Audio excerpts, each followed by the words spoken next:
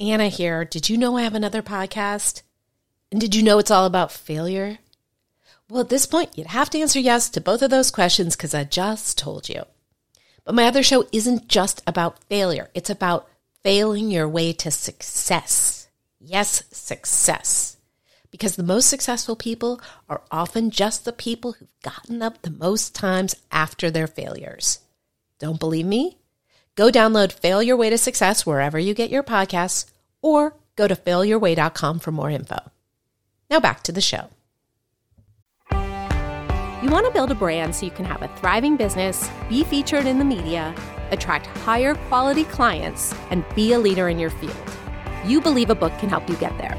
But how do you do it? What's important now is that I am a best-selling author, and that's awesome. All of my speaking events are actually from my book content. Everybody kept saying do a book. It doesn't have to be any good.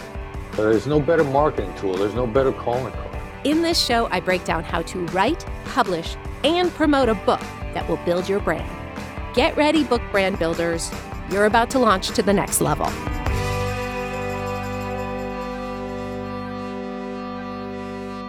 Hi there, welcome to Build Your Brand with a Book. I am your host, Anna David, New York Times bestselling author of 8 books, founder of Launchpad Publishing.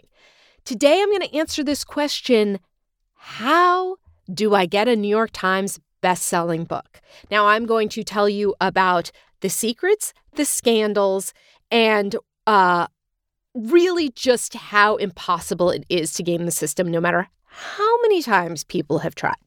So let's talk about what the list is. The New York Times list is the most prestigious list, followed by the Wall Street Journal and the USA Today list. The reason the New York Times list is so hard is that they admit it is not based on sales. It is based sort of on sales and sort of on what they like. And the only reason this information came out is because of a 1983 lawsuit by William Beatty, who's known for writing the book The Exorcist. He wrote a book called Legion. Sold really well. Was only on the list for a week. He knew that it should have been there longer. He took his case to court, and the Times defended itself on the grounds that, this is a direct quote, the list did not purport to be an objective compilation of information, but instead was an editorial product. They admitted they just didn't want stuff they thought was trashy. Court sided with the Times, dismissing this $3 million lawsuit, but the truth was established. So, the window for reporting each week closes at noon on Tuesdays. Wednesdays at 7 o'clock Eastern Standard Time, it is announced, and it reflects the previous week's Sunday to Saturday sales period. So people will say, how many books do you need to sell in order to have a New York Times bestseller? The problem is there is no definitive answer because it depends on what books are being released that week and how many copies they are selling. The general thinking used to be it took 5,000 sales in a week to hit the list. Now they say it's more like 10,000. And maybe you're saying, really, that's all? That is so many freaking books. It is a lot of books. Now, you can't just go buy 10,000 copies on Amazon. That's not going to work. The way the list works is there are New York Times reporting stores. Nobody knows which of the stores are New York Times reporting and which aren't. It's kind of like being a Nielsen family, which, by the way, my mom was a Nielsen family, and they came and they took the box away because she didn't watch enough TV. Now she's older and she watches plenty of TV. Beside the point, supposedly you can go into a bookstore, and ask them if they're a New York Times reporting store, and they will tell you. But here's the real scandal. It wasn't the lawsuit. The real scandal is that people used to game the list. There was this company, a story in Forbes in 2013 by Jeff Bercovici, who I know. I think I'm saying his name wrong. Basically, he talked about this company that you would pay them $211,000. They were called Result Source. And they would make you a New York Times bestseller. But what happened is the New York Times started to catch on. They started to see that people were gaming the system. The time they really realized that was somewhat recently, in 2017. A book called Handbook by Mortals, written by somebody named Lainey Sarum. A book which is, by all accounts, unreadable, with a terrible cover, suddenly launched ahead of this book called The Hate U Give, which was this huge book by Angie Thomas, became a movie, all the things. People were like, what is this book? It became a #1 New York Times bestseller in the YA category. And it was from a brand new publishing house called Geek Nation that was oddly affiliated with Thomas Ian Nicholas, the guy from American Pie. It's all weird. Anyway, they basically figured out what bookstores reported to the list, and then they ordered just under the amount that would seem suspicious, like $80 books at an independent store, 30 copies at Barnes & Noble. They figured out, apparently they were calling stores and being like, do you report to the list? And a journalist uncovered this, and then all these people from the bookstores wrote in and were like, tweeted at the journalist like, yeah, I was the bookseller. We thought this sounded super suspicious. So what the Times started to do is they put a little dagger next to the book if they suspected that it was bulk sales. The little dagger kind of means this isn't real. That being said, lots of people don't even notice the little dagger or know what it means. But regardless, it became much more scrupulously watched by the Times after this Handbook for Mortals conversation happened.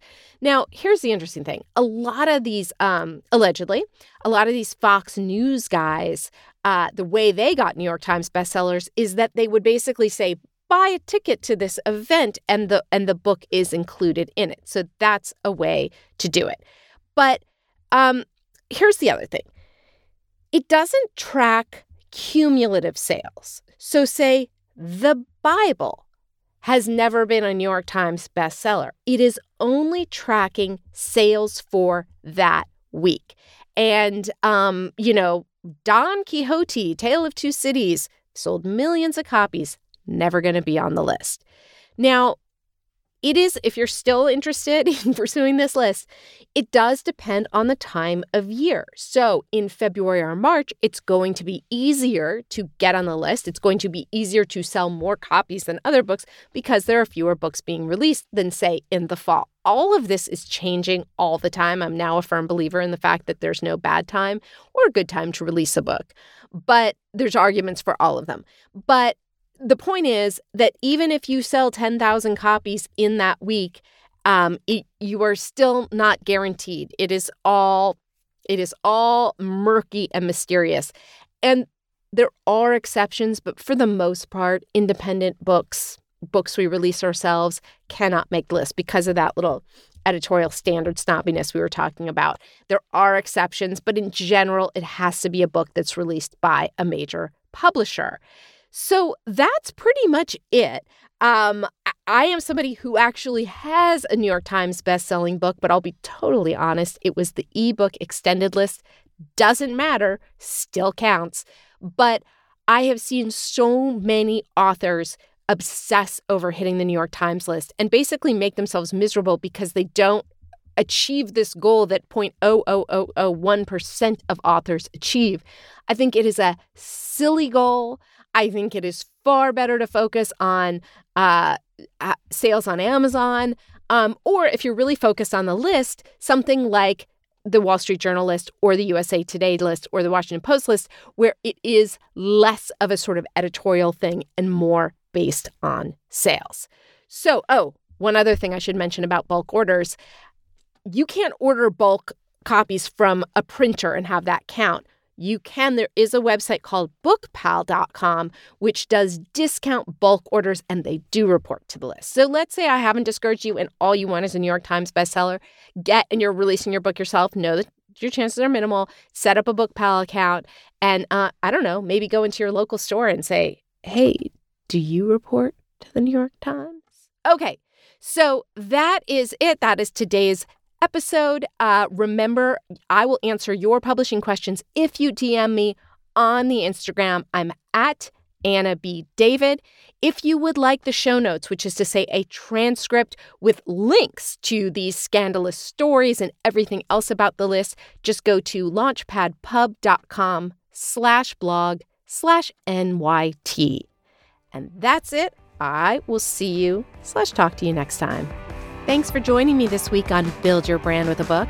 For more info about the show, go to www.buildyourbrandwithabook.com, where you can get links to show notes and subscribe to the show on iTunes, Stitcher, Spotify, Google, and all the other places.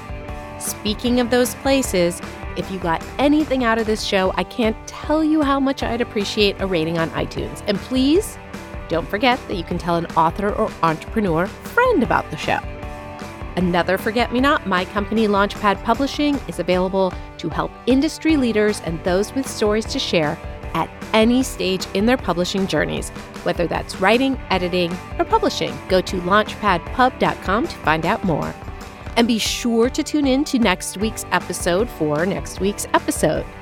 You know, if you subscribe, you never have to worry about missing a show.